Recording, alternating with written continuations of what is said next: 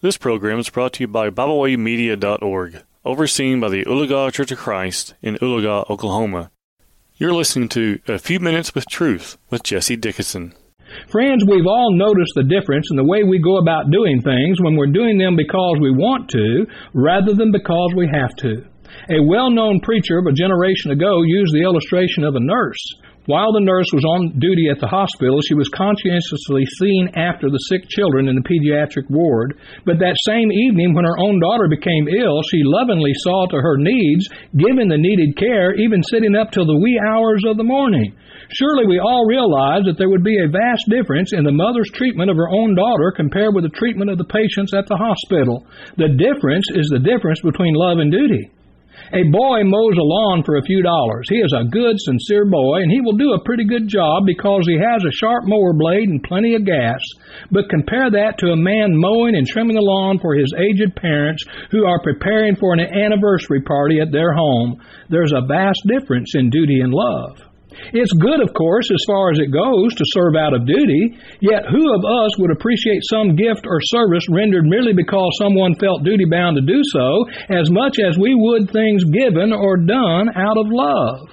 When Paul wrote of his dedicated service to God, he did not say our duty to Christ demands this, but he wrote, the love of Christ constraineth us, 2 Corinthians chapter 5, verse 14. The first and greatest commandment of all, according to Jesus, is not thou shalt obey God, but thou shalt love the Lord thy God with all thy heart, with all thy soul, and with all thy mind. Matthew chapter 22, verse 37. When Paul was motivating the Corinthians to give liberally, he did not say, show your willingness to do your duty, but rather he wrote, show the proof of your love. 2 Corinthians chapter 8, verse 24. Someone has written the following, love more than duty will bring people to Christ. Love will outdo duty 10 to 1 in bringing us to worship. Love will work better than duty on Sunday night and Wednesday night services too.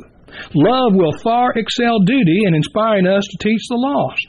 Love will top duty in motivating us to give liberally. Love will outlast duty in overcoming temptation. Who would want to break the heart of God, who is counting on us and who gave His only begotten Son for us by serving Him only out of duty and not out of love? When it comes right down to it, any disobedience to God and any spiritual weakness is not merely a failure of obedience, but is also a failure of love. God loved us so much that He caused the events that occurred at Calvary. We desperately need His help that we might love Him more. If you are not a Christian, you need to believe the gospel, repent of sins, confess your faith that Jesus is the Christ, and put Him on in baptism. If you have already done these things but have drifted back into a sinful way of life, you need to repent, confess your sins to God, and ask His forgiveness. We stand ready to help you anytime, night or day. Just let us know. Our time is up. Until next time, may God bless you as you continue to study His divine will. We thank you for tuning in today. We hope you enjoyed this program. You can find out more about BibleWay Media by visiting us at BibleWayMedia.org. You can also find us on several social media platforms now. You can find us not only on Facebook, but you can find us on Tumblr. You can also find us on the Twitter alternative known as Telegram, and on the Facebook alternative known as MeWe. We hope you enjoyed this program. We hope you will share with others. And as always, we thank you for listening.